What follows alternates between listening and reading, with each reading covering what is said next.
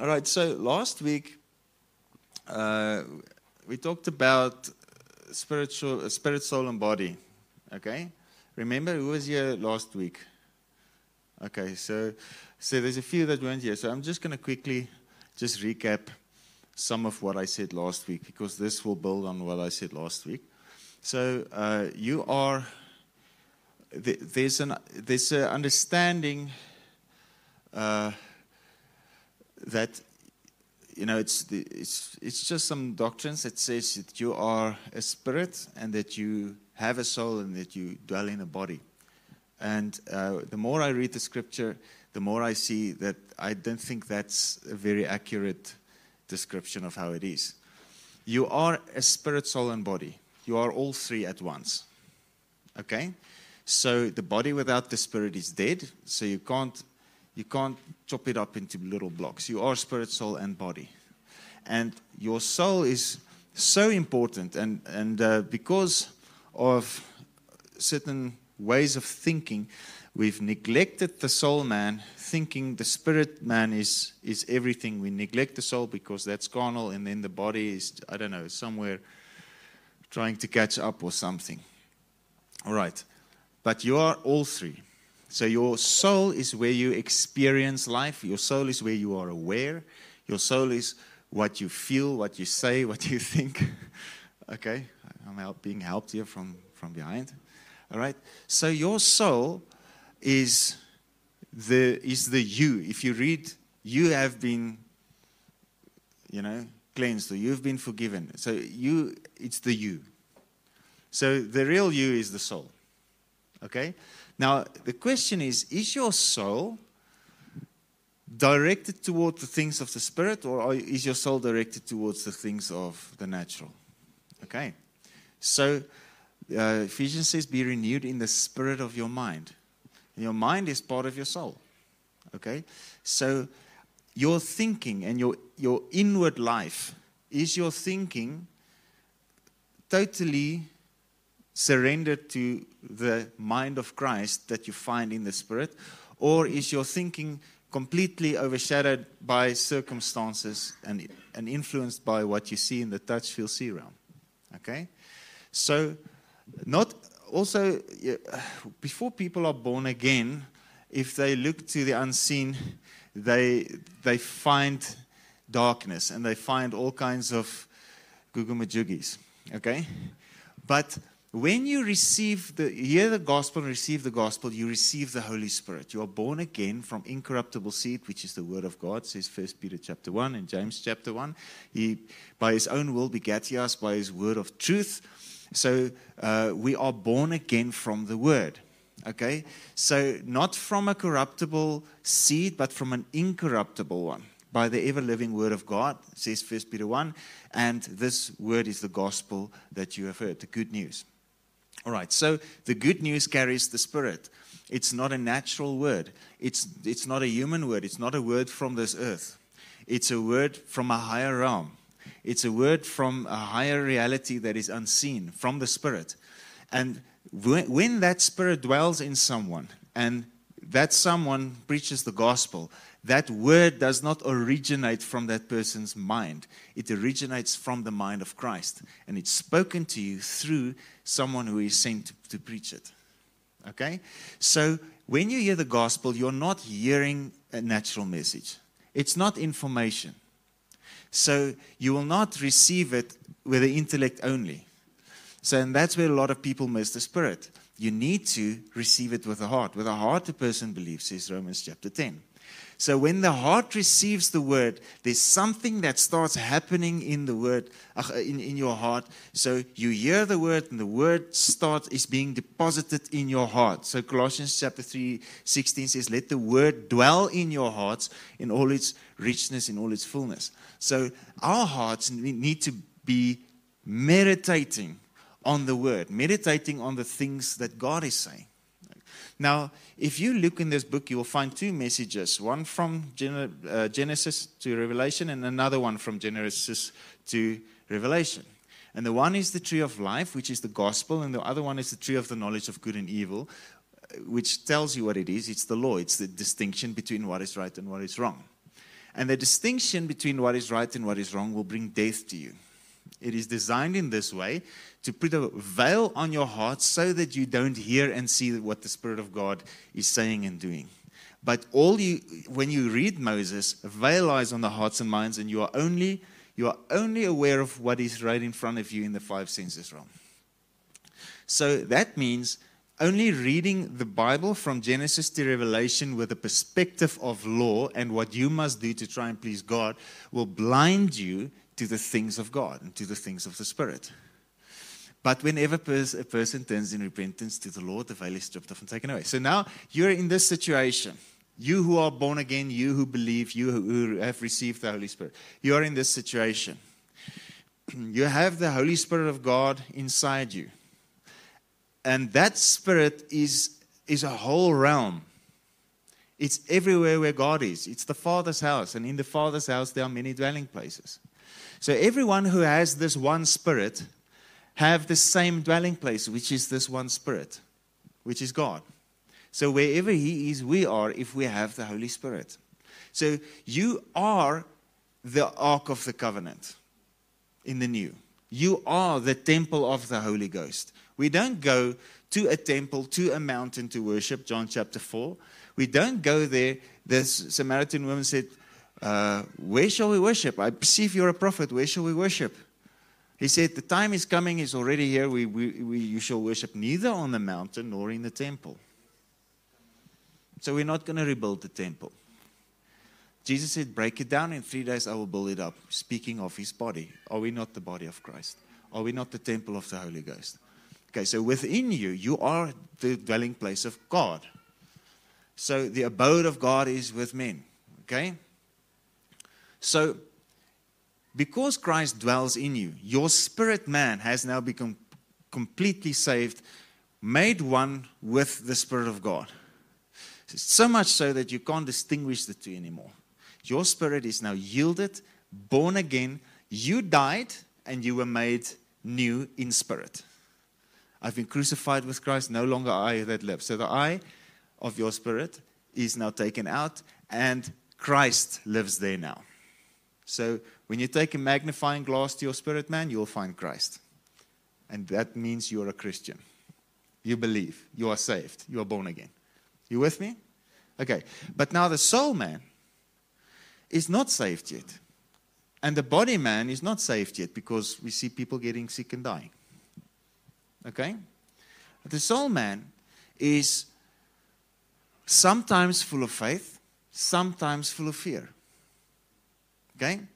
So, which causes the body to react in a certain way. Out of the abundance of the heart, the mouth speaks. So, if the soul man is full of fear, and that means you're looking at the outside, you're looking at the five senses realm, and you subject yourself to it because of fear. Oh, look what's happening in the world. Oh, look, the pandemic. Oh, look, I lost my job. Or I look this. If you only look there, fear is going to rule over you, and the natural world is going to rule over you, and you are going to be a victim of everything that happens around you. So it's under the circumstances. But you can walk out of the circumstances. How? By looking away from all that will distract unto Jesus, who is inside you. So when I turn this way, soul, spirit, body. Okay, so you turn to what is above, where Christ is seated. You turn to what is in the unseen. You turn to what is not yet manifested here. So when the influence comes from the spirit side, you're renewed in the spirit of your mind. So now your soul gets a fresh infilling of the Holy Spirit.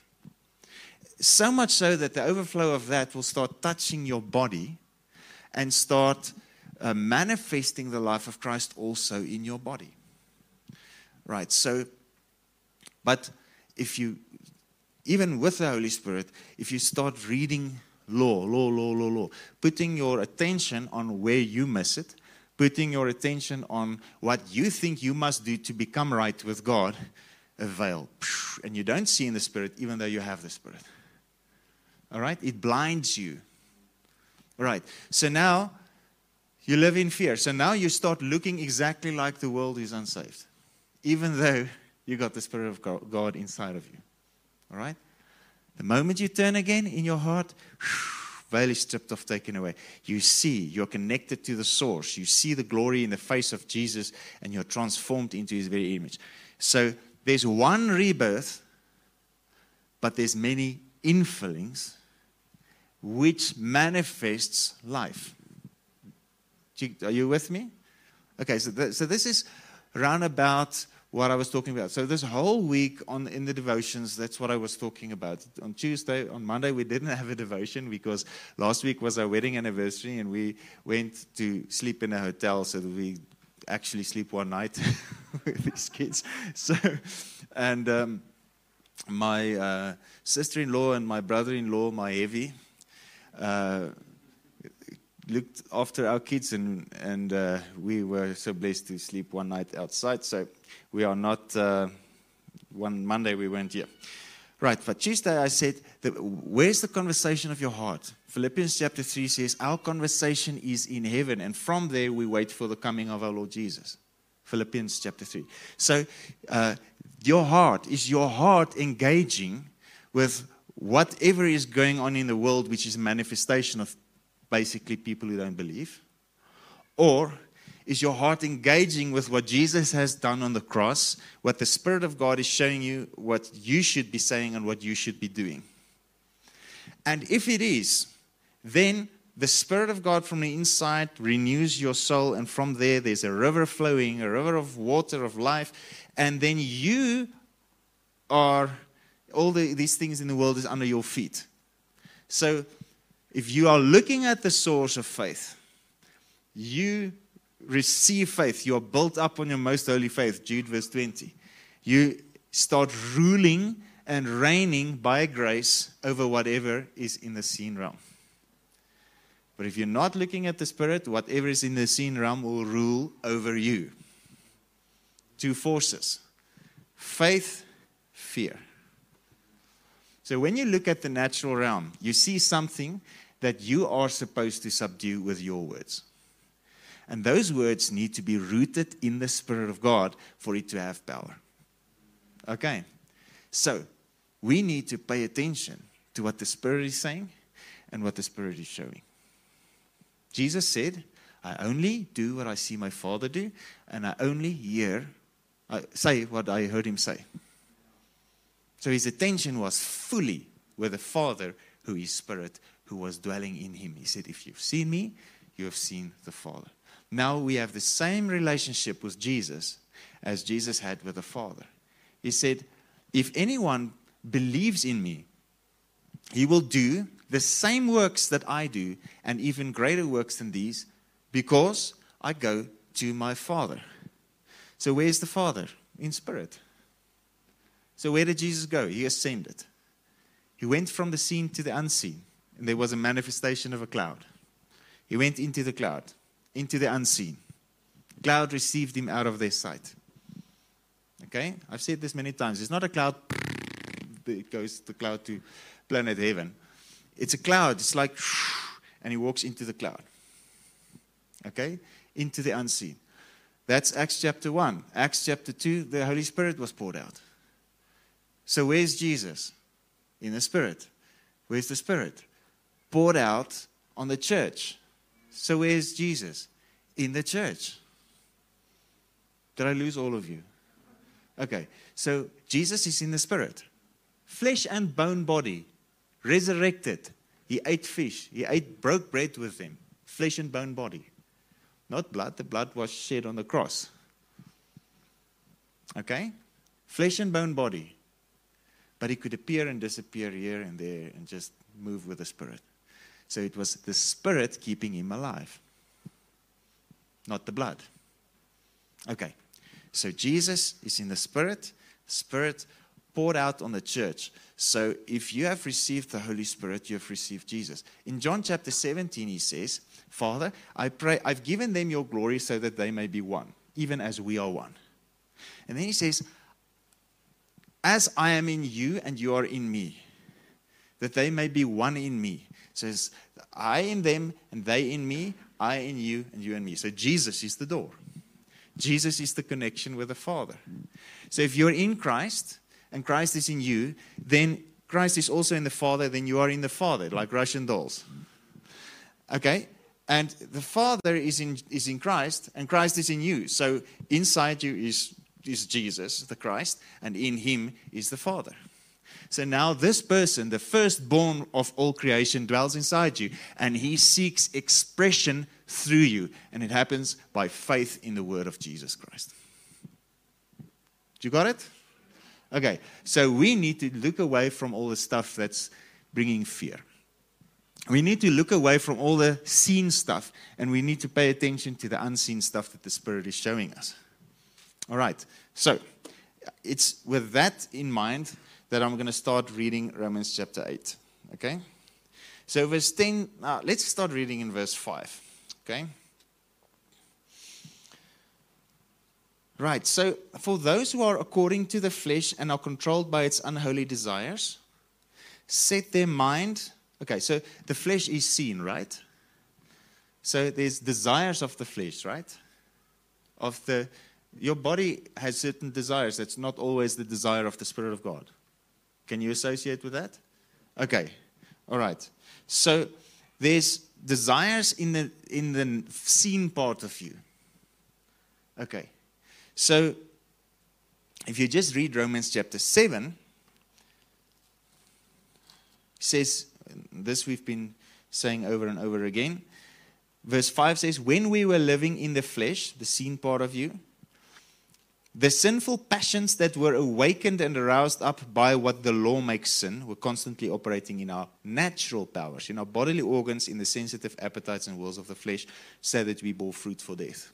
So, with other words, the more you are made aware of the knowledge of sin that's brought on by the law, the more you will struggle with sinful passions in your natural body.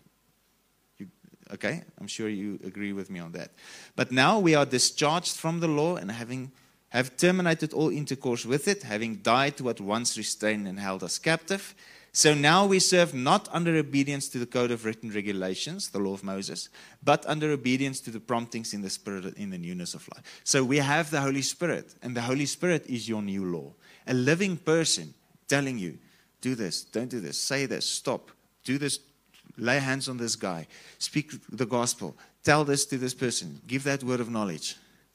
So it's a law on the inside of you, it's a person, the Spirit, fulfilling everything that could be in the law of Moses. So we live by the Spirit. We don't live by a law. So I'm not just taking away the law. Oh, now everybody's going to sin. No. I'm taking your attention away from the law that gives knowledge to sin. And I'm revealing to you a different law, a higher law, the law of the Spirit of life in Christ Jesus, which now lives through you perfectly. And he does it in you. So it's now no longer you that have to try and do it. It's him doing it for you, in you. So we have a better law, a higher life, a higher righteousness. Okay? You're looking like, like I'm from Mars or something. Okay. What then do we conclude? Is the law identical with sin? Certainly not. Nevertheless, if it had not been for the law, I shouldn't have recognized sin or have known its meaning. We know Romans 3:20, by the law is the knowledge of sin. So the more you read the law, the more you will have knowledge of sin, and the more that knowledge of sin will tempt you to sin. Okay? Stirring up forbidden desires. Verse 8, sin finding opportunity in the commandment to express itself, got a hold on me, aroused and stimulated all kinds of forbidden desires, lust and covetousness. Without the law, sin is dead. And then verse 11, sin seizing the opportunity, getting a hold on me by taking its incentive from the commandment, beguiled, entrapped and cheated me, and using it as a weapon, killed me. So, the more you are aware of what the law says you're not supposed to do, the more your body will take that cue and stir up that very desire. But if your attention is with Jesus, who paid the price for all sin, for all people, once for all on the cross by shedding his blood, there's something else that's manifesting in your soul now. It's a new law. It's a higher life. And it's called the Holy Spirit. So you need to be renewed in the spirit of your mind. You can have a fresh infilling daily, even though you were born again. Every day filled with the Spirit. Every day filled with the Spirit. How does that come? Oh, you senseless Galatians, who has bewitched you? Let me ask you this question. Did you receive the Holy Spirit by doing the law, or was it by hearing a message and believing it? So the same message that brought you the Spirit in the first place is the same message that will manifest the Spirit in your soul and then manifest the Spirit in your body. You with me?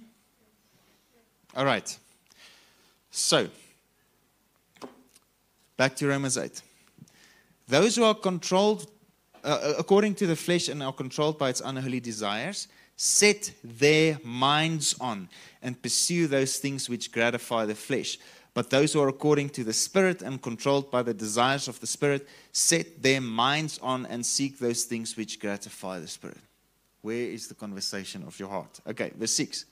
Now the mind of the flesh, which is sense and reason without the Holy Spirit, is death. Which means everything in the law brings death to you because it was before the Holy Spirit was poured out. Only Jesus, who had the Spirit without measure, who was conceived by the Spirit, and who was filled by the Spirit at baptism without measure, only He could fulfill the law. So the law is not for you. It doesn't speak about you. It doesn't refer to you. It's got nothing to do with you. We aren't even Jews. We were not even a party to the contract in the first place. It's got nothing to do with us. We know, Romans 3 verse 20, that the law only, verse 19, the law only speaks to those who are under it. Did I say something wrong? Okay, you're so quiet. Okay, Romans 6 verse 14. Sin shall no longer exert dominion over you, since you are no longer under the law, but under grace. Do you get it? You are not under the law, therefore the law doesn't speak to you, speak of you. I'm not at the message yet. I'm just preparing the ground. Are you with me? Okay. So, Titus chapter 2 says, when the grace of God has appeared, and it has taught us to live discreet lives and to deny all ungodliness, to deny sin. So it's not the grace that's going to make you sin. It's the law that's going to make you sin. Okay? All right. Mind of the flesh, sense and reason without the Holy Spirit. Everything that is not prompted by the Spirit. Everything that is not by faith in Jesus is death. Okay? Death that comprises all the miseries arising from sin, both here and hereafter. But the mind of the Holy Spirit is life and soul peace, both now and forever. Is there anyone who wants peace? All right? Okay. The kingdom is not in eating and drinking, but it is righteousness and peace and joy in the Holy Spirit. Okay. Your soul needs to be filled with the thoughts of the Spirit. Your soul needs the manifestation of God's glory, the manifestation of the Spirit. You need to be all over and over and over again filled and filled and filled and filled and renewed and renewed and renewed in your mind, in the spirit of your mind. You need to be filled with the Holy Spirit. So that's a daily thing. So now you have the first fruits, which is the Holy Spirit. So that you can, from there, the source, the well, the spring of the river, you can receive from the Spirit within you. You can drink at will from your own well. Now it starts to manifest more and more and more in your soul, man. And that manifests life. And it flows out of you and it changes the world around you. Okay. So the mind of the flesh is basically thinking without the Holy Spirit. That is death. And the mind of the Spirit is life and peace. Verse 7. That is because the mind of the flesh with its carnal thoughts and purposes is hostile to God. It does not submit itself to God's law.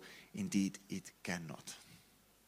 All right, so remember a couple of weeks ago we spoke about the two weapons. Who was here when I spoke about that? Okay, the two weapons. We just read it in Romans 7. He says, sin finds opportunity through the commandment. Sin takes its incentive from the law and using it as a weapon against me, killed me. So the first weapon is the law that sin uses against you to bring death to you. The second weapon, 2 Corinthians chapter 10, our weapons are not carnal, but they are mighty for the pulling down of strongholds. So what's a stronghold? It's a hiding place. That desire is hiding, lurking in your members. Colossians 3 verse 5.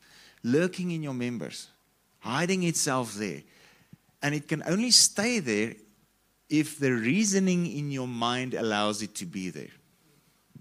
So the more you reason something out, trying to justify something because you feel a victim to this, and this, the more there's a stronghold for a certain thing, for a certain behavior, for a certain type of thinking, because you think, yes, I can be like this because someone did something against me.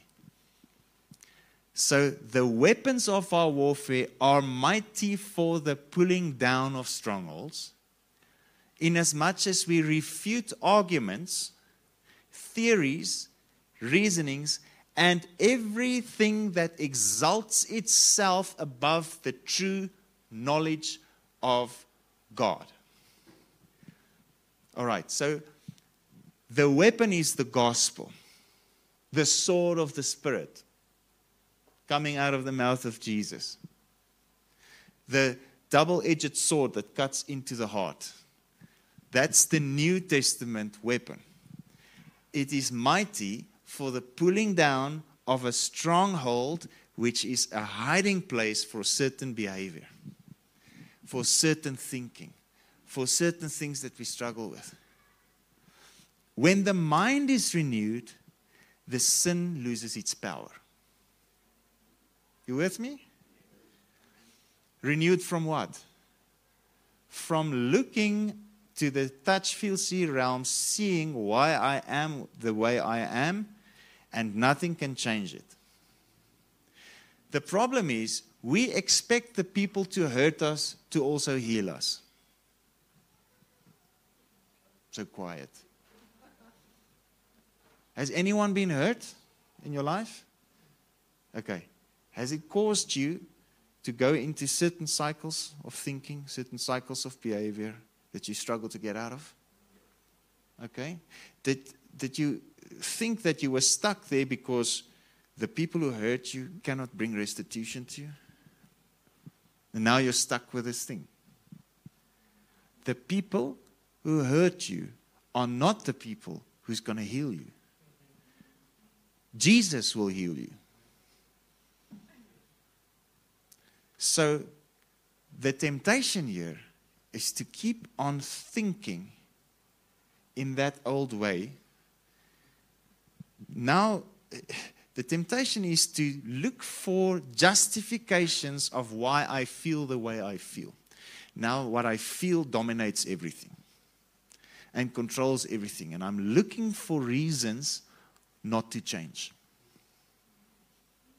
Do you get it? So, how is it going to change? Stop believing the lie. Turn from the thing that you for years have defined yourself by to the person Christ. The Spirit of the Lord is upon me. He has anointed me to bring release to the captives, recovery of sight to the blind, to bind up the brokenhearted. So who's going to heal you? Christ. I'm speaking of manifestation. He healed you years ago. How are you going to experience that healing in your heart? How are you going to experience that healing even in your body? By not looking at the thing that caused the healing, the problem, but turning away from it. Allowing your thoughts in your heart and mind to be renewed to what the Word says. Be renewed in the spirit of your mind. If you're constantly focusing on this side, your aim changes. Your aim is no longer to know Christ. But everything you think, everything you say, and everything you do is geared towards getting sympathy from people around you. Sympathy doesn't heal the sick. Sympathy doesn't transform you. Sympathy doesn't change anything. It keeps you where you are. Does that mean we don't have compassion? For sure not. But what's going to bring the difference? I lose myself from everything that is behind me. And I strain forward to the thing, to grab a hold of the thing of which Christ has grabbed a hold of me for. Philippians chapter 3. And then he says, verse 10, my determined purpose is to know Him, the knowledge of God. So the less you think of this, the better. Okay, so it could be something that you messed up. You can't get over it, you can't forgive yourself, and you are constantly judging yourself, acute mental pangs, says the Amplified. You're hitting yourself, you're thinking, man, I wish I didn't do that, you're stuck. Or it could be you did nothing wrong, someone did something against you, and now you're stuck in that thought. You can't get out of that thought. This person did this to me, this person did this to me. Now you grieve because now you're stuck with this issue, and even someone else did it to you. You didn't choose it. Trauma lasts some time. Maybe let's say an hour. Not even that long. After that, your own thoughts repeating the trauma is what's keeping you there. That is self-inflicted. So the question is, who do you take your nature from? What are you defined by? Are you embracing something that wants to destroy you? Or are you turning from it and receiving grace, receiving eternal life from the one who has already given his life up for you? So the temptation is all in the thinking. So the gospel is a mighty sword. It's not a carnal weapon. It's a spiritual weapon. It's mighty for the pulling down of strongholds, inasmuch as it refutes arguments, reasonings, theories, and every proud, lofty thing exalting it, trying to exalt itself above the true knowledge of God. Okay? Knowing Jesus, having fellowship with Jesus, sorts it all out. Because you have died, And your new real life is hidden with Christ in God. You have been crucified with Christ. It's no longer you that live, but Christ lives within you. Christ is holy. Christ is perfect. Christ is whole. He's full of joy. He doesn't need to work on himself. He's alive inside you. So, inside your spirit, soul, body setup, the fullness of you, turn and give your full attention to the indwelling Spirit. Who He is manifests in your heart, in your emotions, and manifests in your body, and it flows out in life. So now your actions aren't dictated anymore because of what happened to you. Your actions are all by faith in someone who took your punishment, who took your trauma, who took everything upon himself before you were even born, so that you could walk into the perfection of life that he has inside of you. Do you think the cross was traumatic to Jesus? Yes, but you don't know what I've gone through. Do you know what Jesus went through? Oh, but you don't know what they say about me. Okay, why don't you just go and speak to Paul? 39 lashes. How many times? 5 times? How many? Oh, I forget always. So, thrice. 39 lashes. Have you ever had 39 lashes with a whip? Okay. Open sea 3 days because of the faith. Thrown to the lions. When last were you thrown to the lions? In a stadium. Not the rugby lions. Real lions. But I think even that can be detrimental to your health. Okay, so okay. Stoned at Lystra. Did someone stone you sometime in the last couple of years? Oh, you don't know what I've gone through. Sure. I've said this also before. We can look to the excuses. And those excuses are valid. So, those things may be the reason you are where you are. And it may not even be your fault. It may even be your fault. But the excuses won't get you to the glory.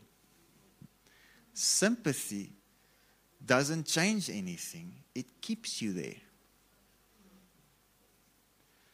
Your greatest enemy in your thought life is self-pity.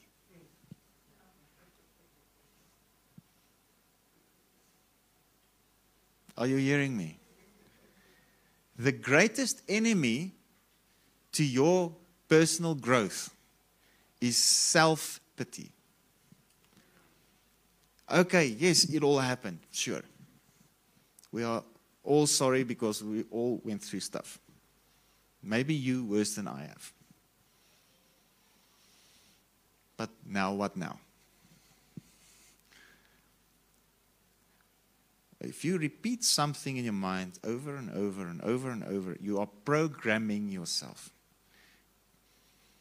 And you are basically writing the code for your brain to operate without thinking. This is the way you're going to now operate.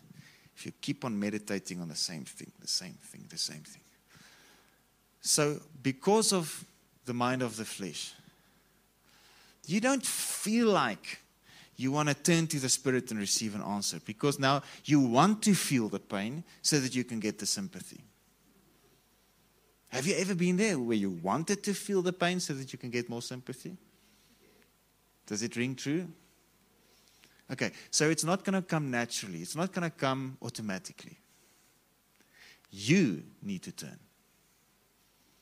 You need to take your attention and giving it to the one who is your helper.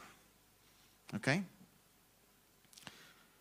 So people say, yes, but it's too hard. Okay, it's hard to turn away and to look for a while, and then the joy hits you.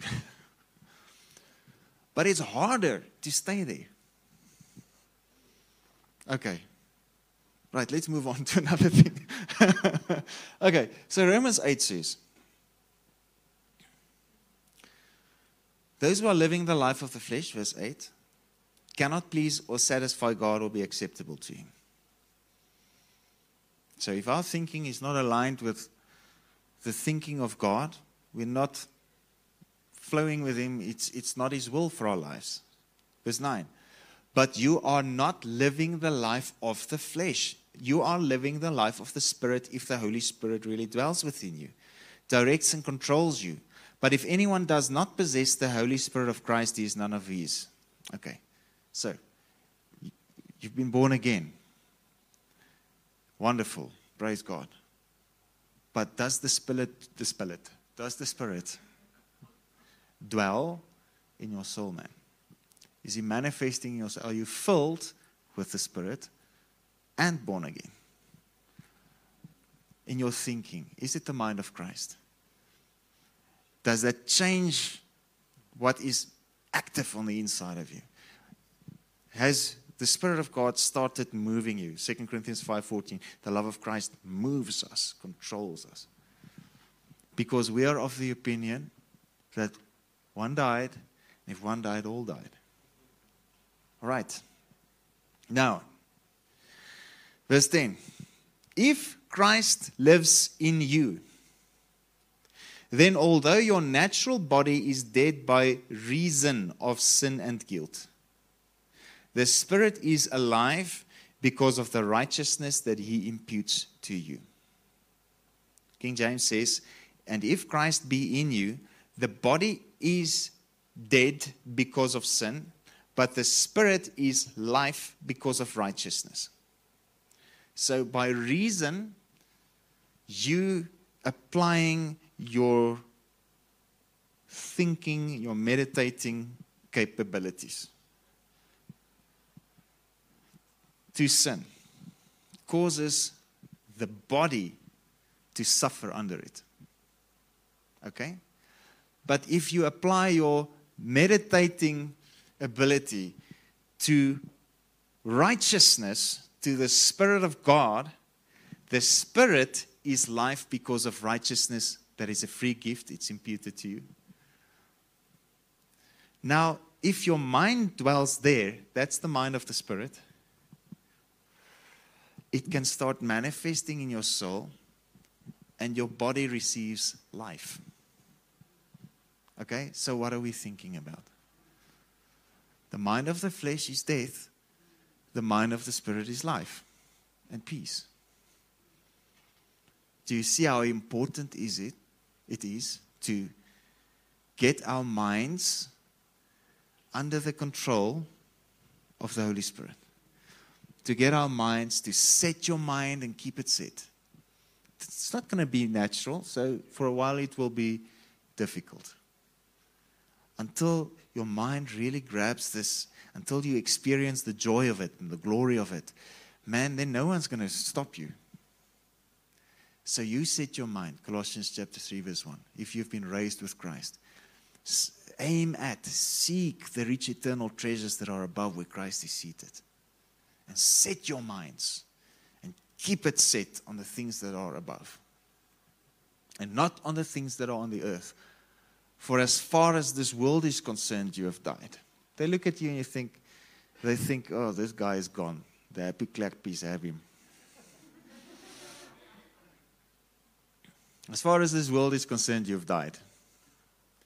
And your new, real life is in the secret place, hidden with Christ in God. When Christ shall appear, you will appear with Him in the splendor of His glory. Okay? Does it make sense? Okay. So, verse 10, although the body is dead by reason of sin and guilt, The Spirit is life because of righteousness. So what brings the righteousness? Faith in the gospel. Okay. Now verse 11. And if the Spirit of him who raised up Jesus from the dead dwells in you. So now your soul man is filled, your spirit man is filled. He dwells in you, he directs you, he is thinking in you, he's moving you to do certain things.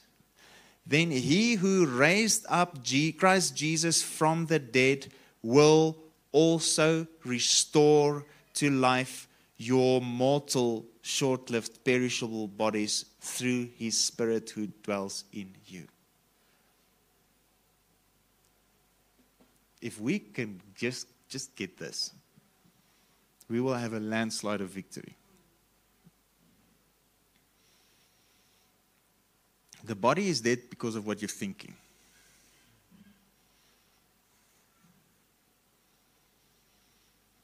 But now if your thinking turns to the Spirit of God and the Spirit of God thinks in you, life manifests in your soul. Now if that Spirit that raised Jesus from the dead dwells in you, he will start to affect and touch and restore to life or quicken your mortal body. He didn't say if the Spirit of God dwells in you, God will kill you and take you to heaven. He says, if the same Spirit that raised Christ from the dead dwells in you, he will restore to life your mortal body. Now, if something is mortal and it's being restored, what does it become? Immortal. Right.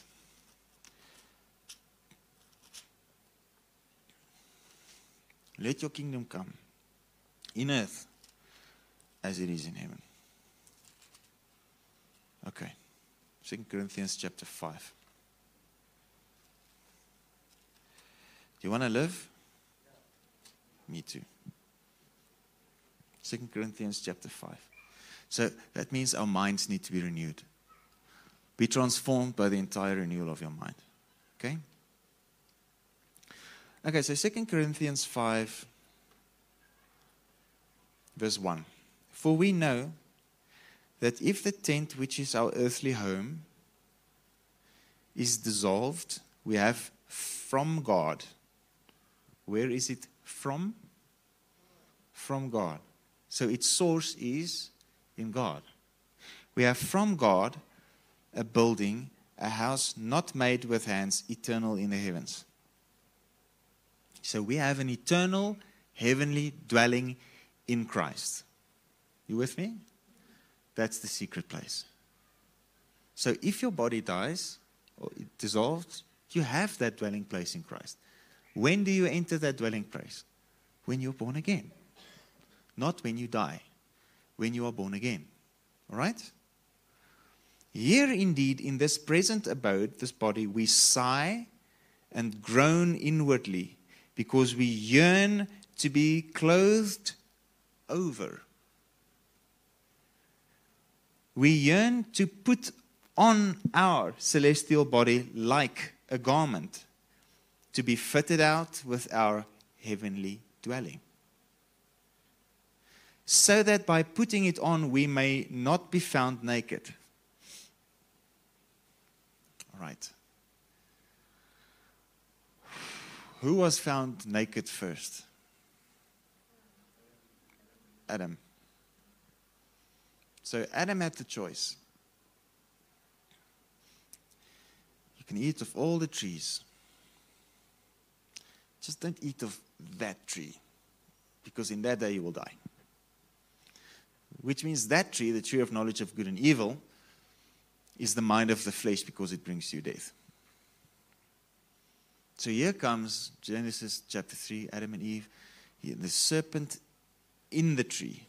The serpent, the most crafty of all the creatures. So he was created. And he said, did God say? Trying to twist what God is saying. Eve said, God said we shouldn't eat of the tree because then we'll die. He says, no, you will not die because God knows that your eyes will open and you will have the knowledge of good and evil. And then she looked at it and the desire came. She desired it and she saw that it was good for food in order to make one wise. So she wanted to have wisdom apart from the Spirit of God. Outside of and apart from, separate from the Spirit of God. So the tree of the knowledge of good and evil is us declaring independence from the Spirit of God. We're trying to gain information to lead ourselves in order to become like Him instead of Him living in us and moving us. Your life is supposed to be in complete dependence on Him. Through fellowship. He is the source of life. So if we take another word and we think we're going to be fine by that, totally ignoring the Spirit of God, we are not going to experience the life that the Spirit of God has for us. Okay, so their eyes opened. And God came in the cool of the garden and He walked. He said, Adam, where are you? So what did Adam say? I'm naked. Adam, where are you? I was afraid. So there's the fear coming from the touch, feel, see realm. I was afraid. So I hid myself from you because I was naked. God didn't say anything. He wasn't. He even spoke to Adam even after He threw him out of the garden. He didn't leave him. Adam separated himself from God. And that's what happens. That's what shame and guilt does to you. It tempts you to withdraw yourself from His presence. It's not Him, it's you. That's why our thinking needs to change. If you're going to get stuck in shame and guilt and run in that cycle, you are the one taking yourself out of His presence. It's not Him chasing you out, it's you chasing you out. Okay, so Adam was found naked. Why? He gained knowledge of what he didn't have, and he tried to fix it himself. Instead of simply saying to the serpent, not eating here today. Bye.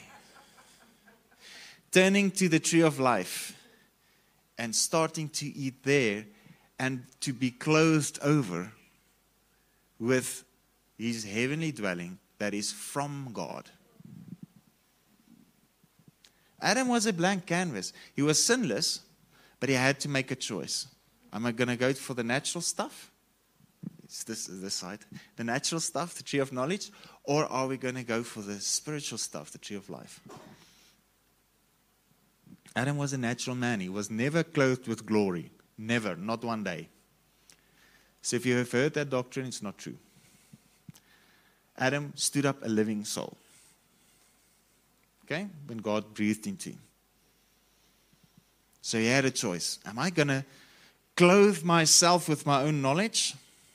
Or cover myself with a veil?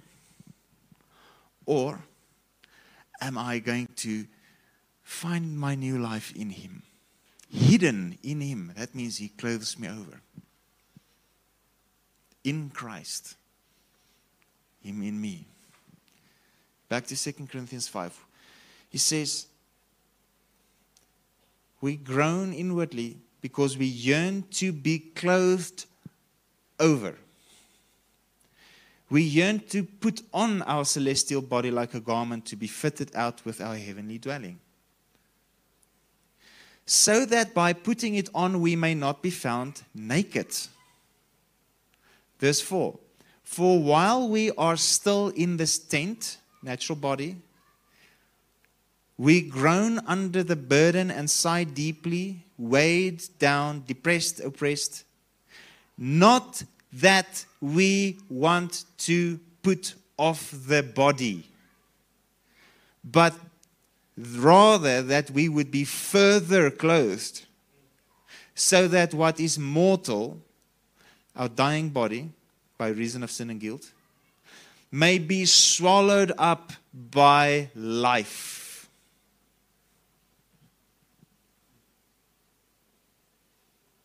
the same Spirit that raised Christ from the dead dwells in you, He will restore to life your mortal body. We don't want to put off the body, but we want, He's now inside of us. We want Him to manifest inside of us in our soul, and so also now start manifesting on our physical bodies, so that our physical bodies can be made a glorious body. Are you with me? So we're all in agreement that we're supposed to have a glorified body, right? So in Romans 8, He said, then when He is justified, He is also glorified. So when will it manifest? Maybe if we give our attention to what He has already given to us, instead of letting our minds run around what is on the earth.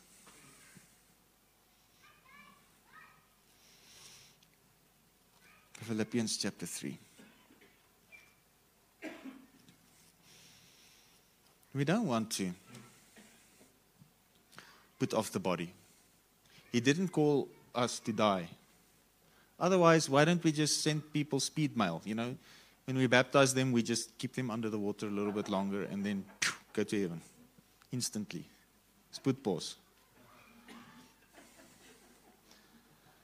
If if death is the ultimate, why don't we have lines saying death, death, death, death, die, die, death, death?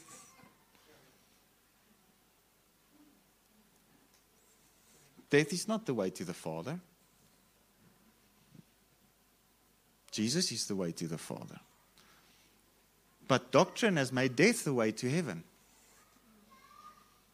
Death is not the way to heaven. I'll speak about something just now. Philippians chapter 3. Verse 20 says, we are citizens of the state of heaven, which is in heaven.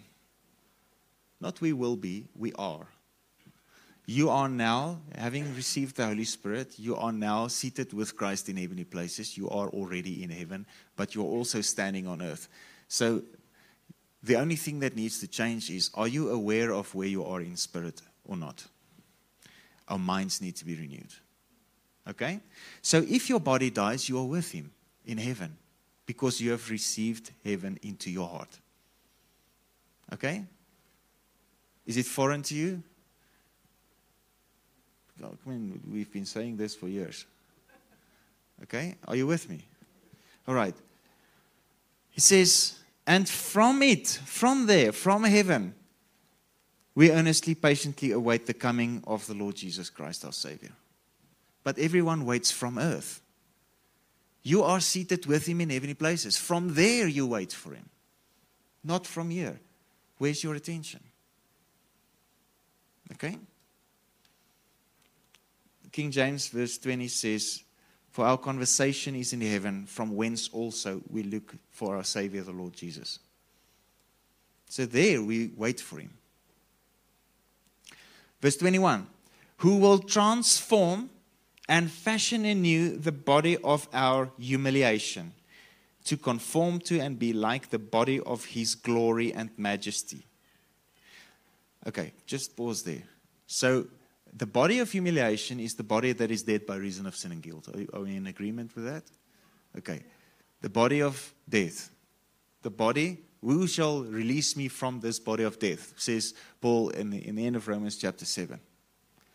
But then he says, thank God through Jesus Christ our Lord. Therefore, there is now no condemnation for those who are in Christ Jesus. In Christ Jesus means your attention is in the secret place.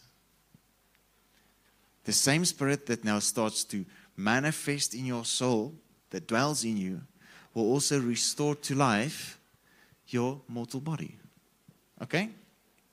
He will transform and fashion in you the body of our humiliation, to conform to and be like the body of His glory and majesty, by exerting that power which enables Him even to subject everything to Himself. So there's a power that He raised Christ from the dead.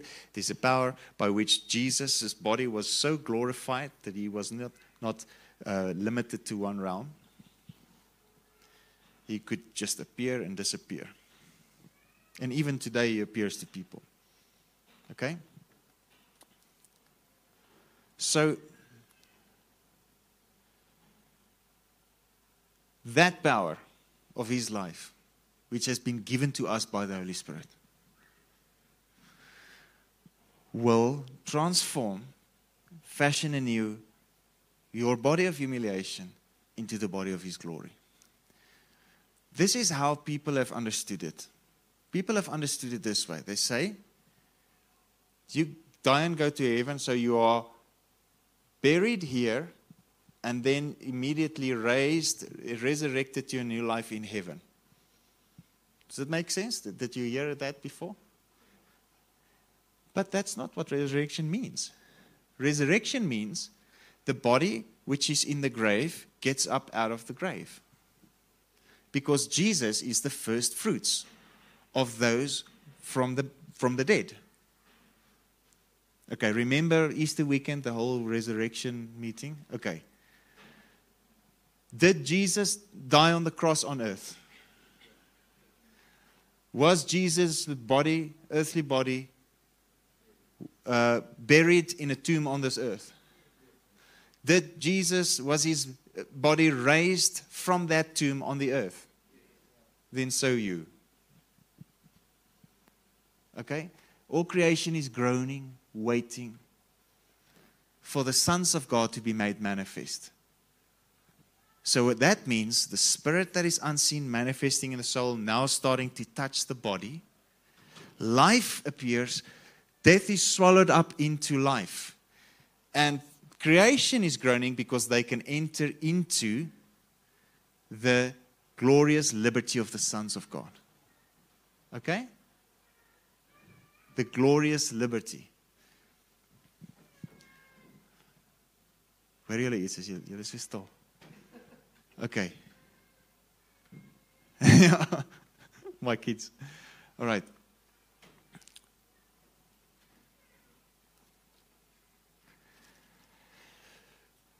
There's a window of opportunity.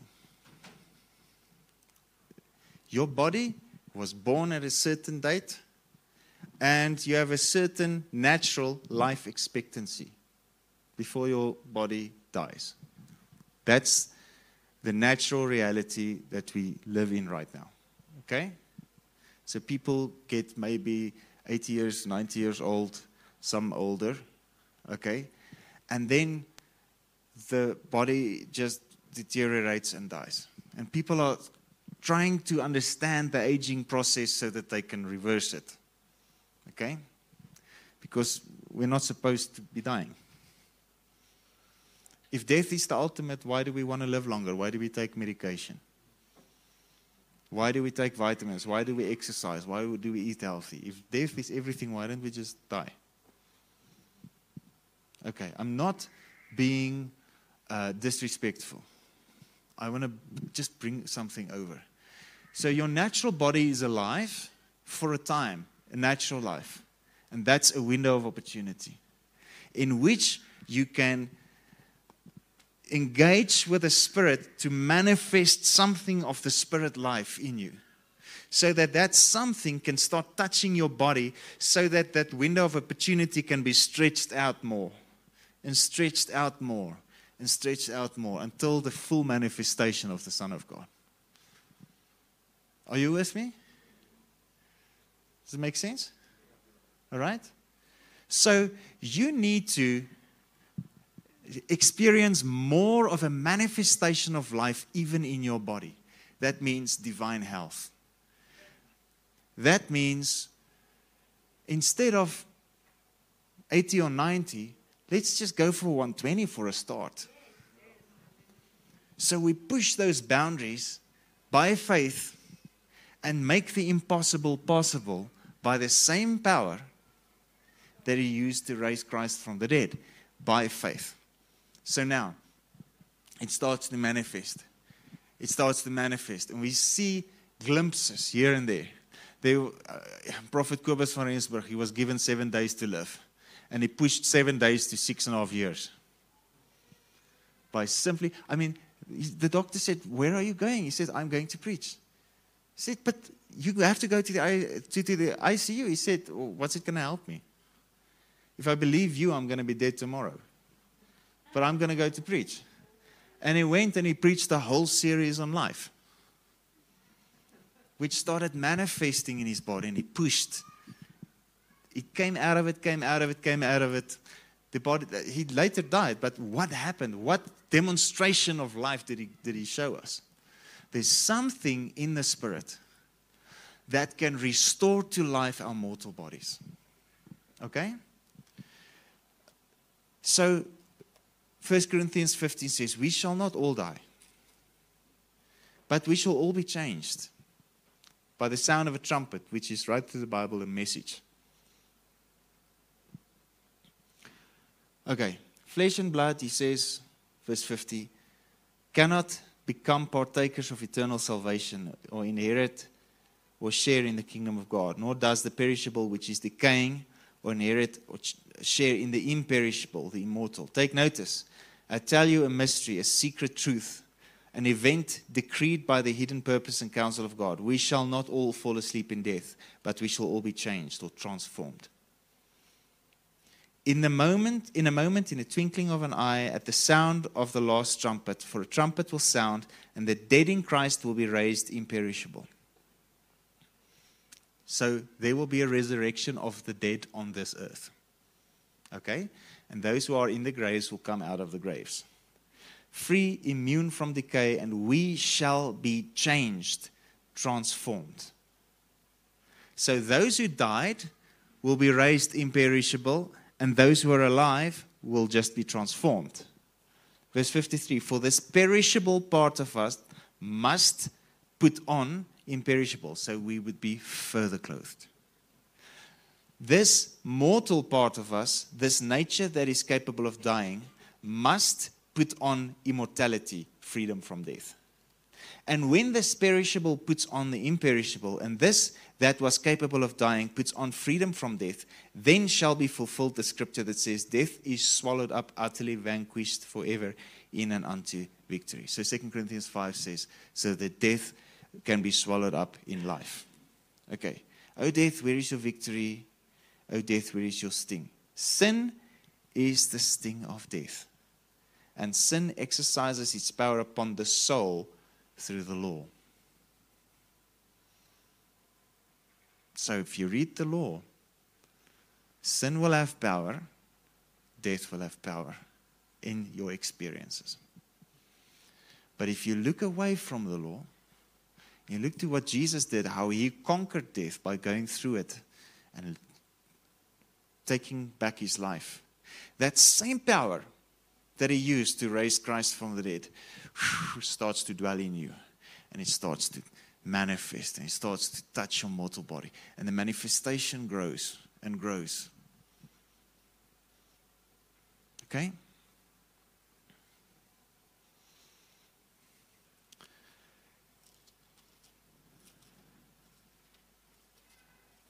It has to be preached so that it can be believed. If it's not believed, it's not going to happen.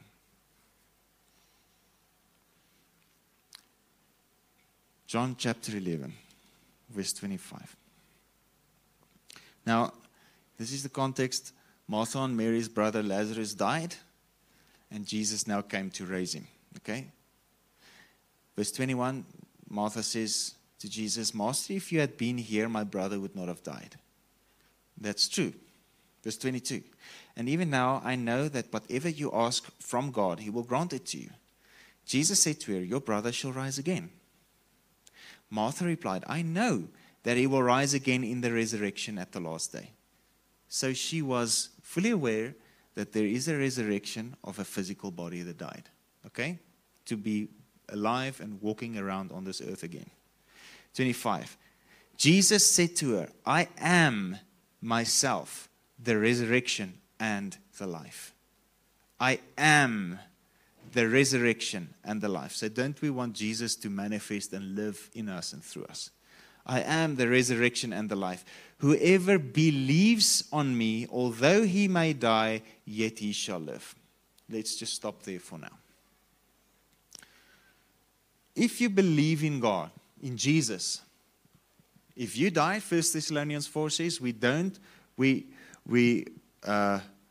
grieve, but not like those without hope, because we have a hope of the resurrection.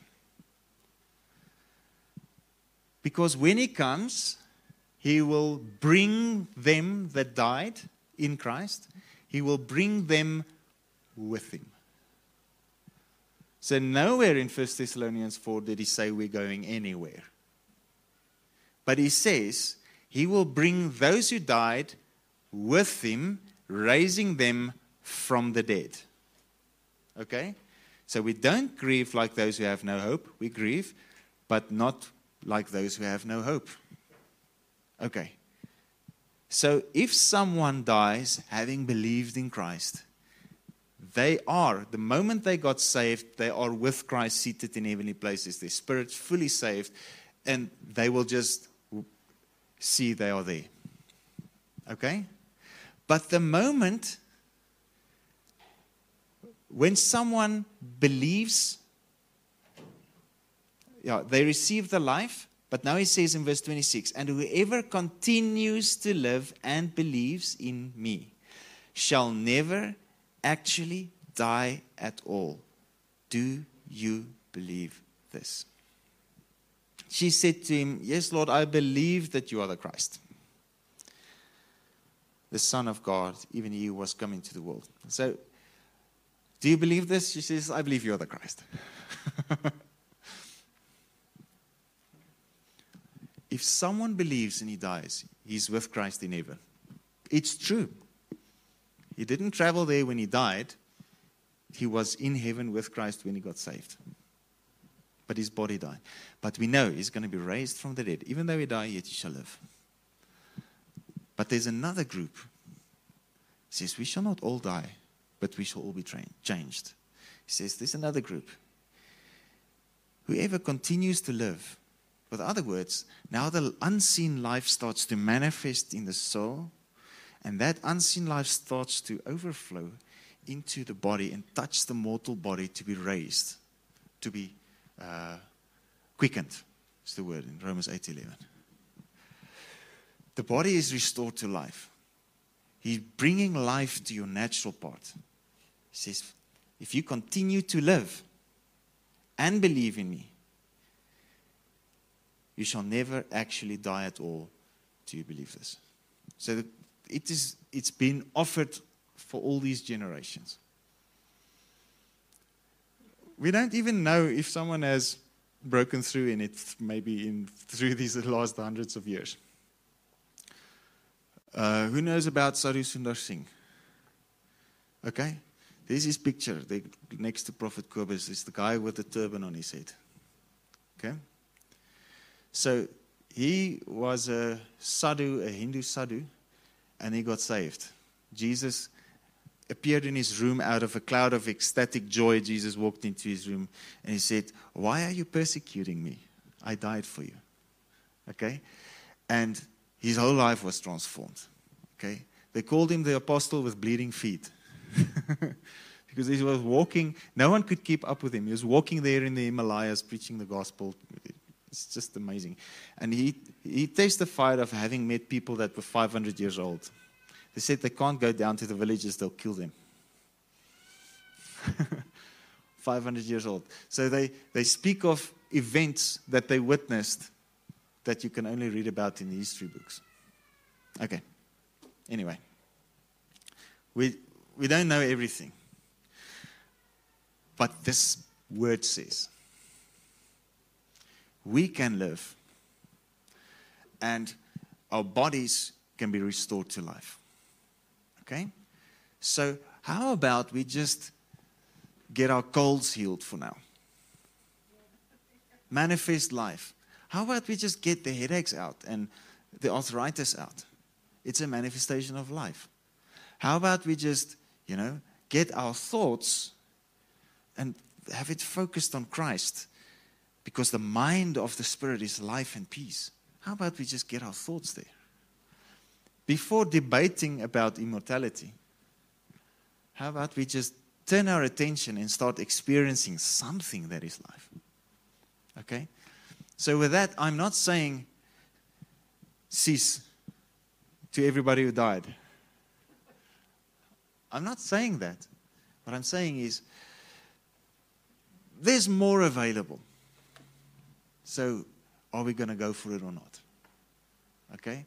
So, even if we don't see the manifestation of it, even if that maybe happens to a later generation, let us push the envelope. Let us just push the boundaries of what is physically possible by just showing them the next generation, listen, look what we have experienced. You can go further than we have. Okay? So what I'm saying is, we can contend for life. Okay, so let's go to 1 Corinthians chapter 6. 1 Timothy chapter 6, sorry.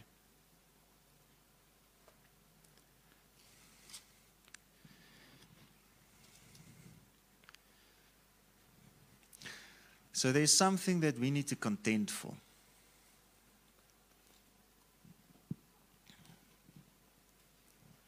Verse 11 says, "But as for you, O man of God, flee from all these things. Aim at and pursue righteousness." Okay? Righteousness is life because, the Spirit is life because of righteousness. Pursue righteousness, godliness, faith, love, steadfastness, and gentleness of heart. Verse 12. "Fight the good fight of faith. Lay hold of the eternal life to which you were summoned and for which you confessed the good confession of faith before many witnesses, in the presence of God, who preserves alive all living things, and of Christ Jesus, who in his testimony before Pontius Pilate made the good confession. I solemnly charge you to keep all the precepts unsullied," etc. Okay. Fight the good fight of faith. Lay hold of eternal life. All right? It's not going to just happen. We need to turn. We need to pay attention. We need to actively receive what is given. Okay, 2 Timothy 1.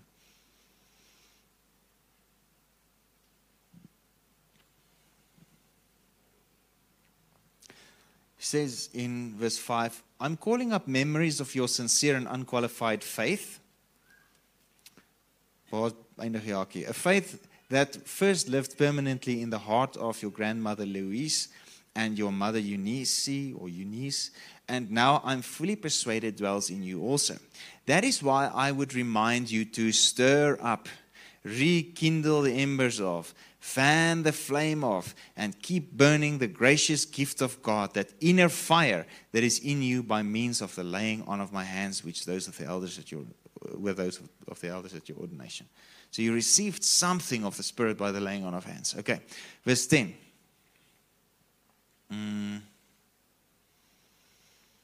Let's start at verse 9. "For it is he who delivered and saved us, and called us with a calling in itself holy and leading to holiness, to a life of consecration, a vocation of holiness.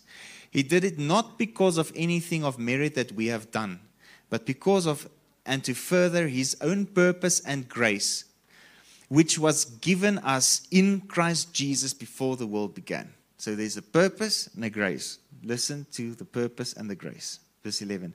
"It is that purpose and grace which he now has made known and has fully disclosed and made real to us through the appearing of our Savior, Christ Jesus, who annulled death and made it of no effect and brought life and immortality, immunity from eternal death, to light through the gospel." He brought life and immortality to light through the gospel. "For the proclaiming of this gospel, I was appointed a herald or a preacher and an apostle and teacher of the Gentiles." Lay hold of eternal life. God so loved the world that he gave his only begotten Son, so that whosoever believes might not perish, but have eternal, everlasting life. Did not send his Son to judge the world, but that the world might find salvation. Okay? Those who believe not are condemned already. Those who believe will never be condemned. And then he says, the basis of the judgment lies in this, that the light has come into the world, but men loved the darkness more than the light, for their works were evil. It's this purpose and grace that is now made real to us. He brought life and immortality to light through the gospel. All I'm saying is, there's more. There's more.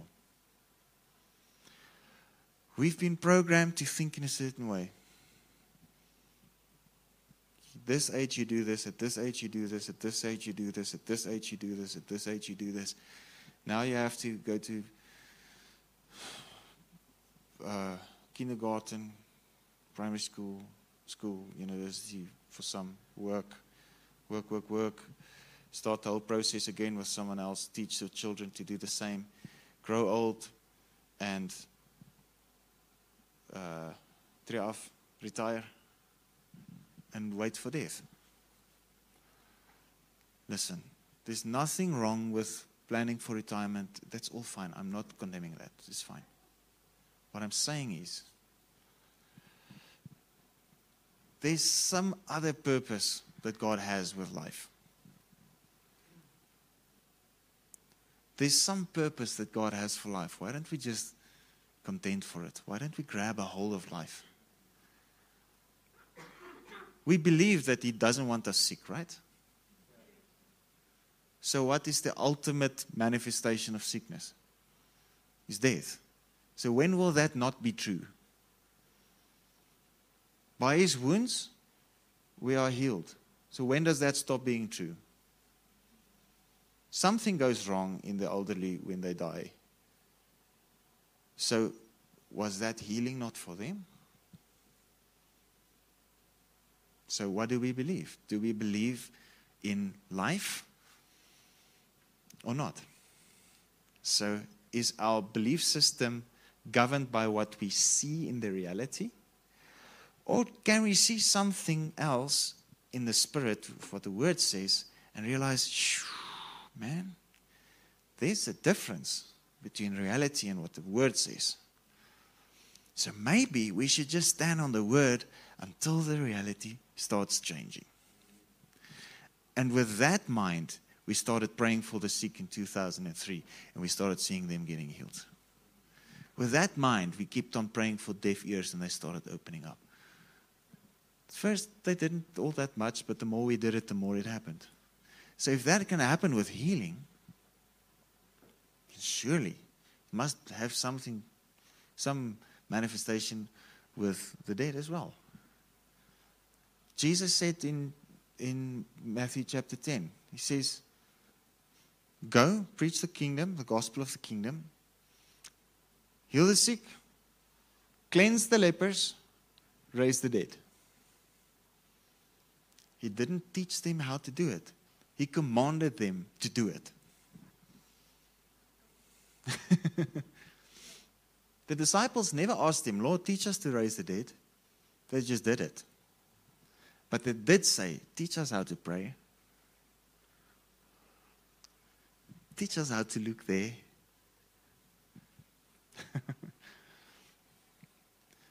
All I'm saying is, listen, if someone died, we know they will be raised from the dead. If someone died in Christ, they are fine. They are with Christ. They're fine. We know there's a resurrection. But man, there's a manifestation of life waiting for us. All right. Everyone is so quiet today. Is it the masks? Is it the... Hoe lank is ek al aan die gang? Oh, I had no idea. Okay. Amen. All right. I just want to pray. Lord Jesus, we just thank You for Your grace. Thank You for life. Lord, I just pray that You manifest Your life. Come and pour out Your Spirit again. Fill our hearts, fill our souls with Your Holy Spirit. We just want to have a fresh infilling of Your Spirit. We pray that You restore to life our mortal bodies in Jesus' name. Amen.